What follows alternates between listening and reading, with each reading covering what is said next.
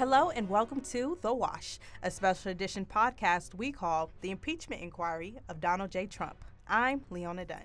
And I'm Molly Feser, coming to you from the School of Communication Graduate Journalism Program at American University in Washington, D.C. An historic week in the nation's capital as the House of Representatives begins an impeachment inquiry of the president. This comes after reports that Mr. Trump had pressured the Ukrainian government to dig up dirt on Hunter Biden, the son of presidential candidate Joe Biden. Our guest today will shed some light on impeachment, whistleblowers, media ethics, and some political history and analysis. American University history professor Alan Lichtman predicted Mr. Trump's election early on. We'll talk with him and with AU law professor Luis Caldera about whistleblower laws, with AU journalism professor John Watson about media ethics, and NPR senior editor and correspondent Ron Elving, who will do some news analysis. He also teaches public affairs at AU.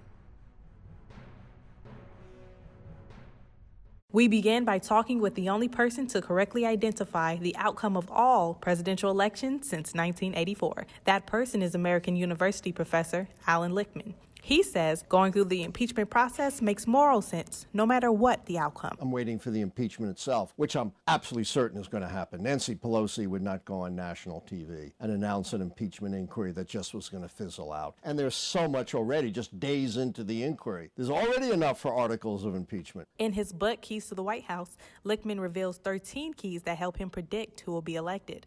According to Lichtman, 3 of the keys have already been nailed down against the Republican Party, with it only taking 6 for a defeat.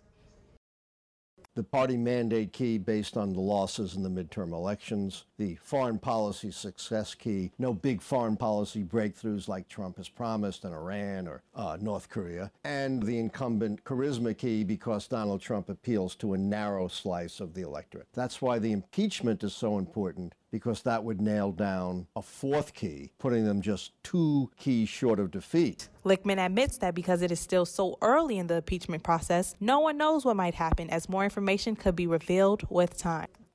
When they began the investigation of Richard Nixon, they were focused on the Watergate break-in at the Democratic National Committee headquarters. But as the inquiry proceeded and covered much worse crimes than that, including illegal wiretaps, illegal break-ins, illegal campaign contributions, illegal attempts to rig elections, so the Watergate scandal blossomed into what to that point in our history was the worst scandal in American history. We don't know where the evidence may lead us this time. We know that the White House not only put the conversation between President Trump and the Ukrainian President Zelensky in the super secret server, they also put conversations with the Saudi royal family and Vladimir Putin. There may be much worse stuff if Congress can get our hands on those conversations. As for his final prediction, the truth is, so much is in flux that even I can't make a prediction yet. Speculation about impeachment started almost the day Mr. Trump took office, but it wasn't until late September that the public found out about a whistleblower complaint.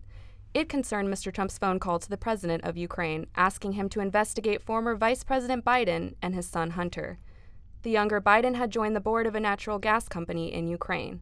The whistleblower wrote he was concerned the president had used the power of his office to pressure a foreign country to investigate one of the president's main domestic political rivals. Under the Intelligence Community's Whistleblower Protection Act, the complaint must come from an employee of an element of the intelligence community or a contractor to the intelligence community. Our Cami Gregorian has more on this aspect of the story. American University law professor Luis Caldera says the importance of a whistleblower is another form of government oversight. People who are in agencies themselves have a duty under statutes to report whether there's waste, fraud, and abuse. President Trump says he wants to meet and identify his accuser, but the identity of a whistleblower is supposed to remain secret. That's why laws are set in place to protect them. Professor Caldera says whistleblowers do take on risks. And so the law is very specific about trying to both protect the individual's identity and trying to protect adverse consequences happening to them. Now, the reality is that many whistleblowers, in the end, leave their agencies because their identities do become known, because they become, in a sense, they've done something patriotic, but they're treated like a pariah within their agencies. Although it is possible the whistleblower's identity could eventually be leaked, at this time their identity remains anonymous. Attention is now focused on how Congress best protects anonymous witnesses. The stakes are high because of the fear of retaliation. Cami Gregorian, Washington. You are listening to The Wash, a special edition we call the Impeachment Inquiry of Donald J. Trump. The topic of impeachment is making headlines in Washington. House Speaker Nancy Pelosi decided to move forward with an impeachment inquiry on President Trump. Our Mariah Espinoza has more on the story. The last time an American president was impeached from office, Bill Clinton was found guilty of perjury and obstruction in wake of an affair with White House intern Monica Lewinsky. The two situations are completely different. I talked with NPR senior editor Ron Elving, who says it's the media coverage that has changed drastically. In this particular instance, you had several newspapers suddenly reporting the presence of this whistleblower complaint, which had already been working its way through official channels for several weeks. So there is some journalism going on right now. I don't mean to in any sense imply that there isn't a great deal of journalistic activity going on right now. But the essential opening of the case, if you will, was done through official channels by this whistleblower. The roles of the two bodies of Congress are very different. It's the House that gathers enough votes to impeach and the Senate that takes it to trial.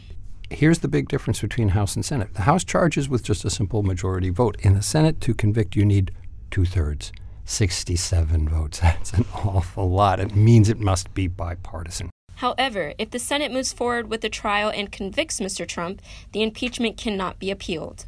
At that point, that's the end. If the House passes these articles of impeachment, and at this point we don't know if that's going to happen, but if, let's say, it were to happen here, as it did in 1998 with Bill Clinton, if that happens, then the Senate is expected to hold a trial. There's been some speculation about how they might refuse. I don't think there's any chance that they would refuse. This is only the fourth time an impeachment inquiry has taken place.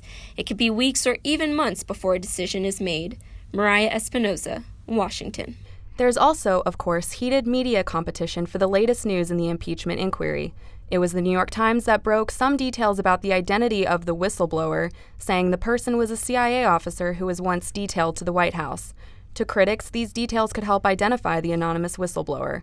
Our Courtney Jacobs talked with media ethics expert Professor John Watson at American University about the editorial decision made by the Times. The executive editor of the New York Times was never trained in journalism school. He didn't go to journalism school, so he probably never had a formal course in ethical decision-making.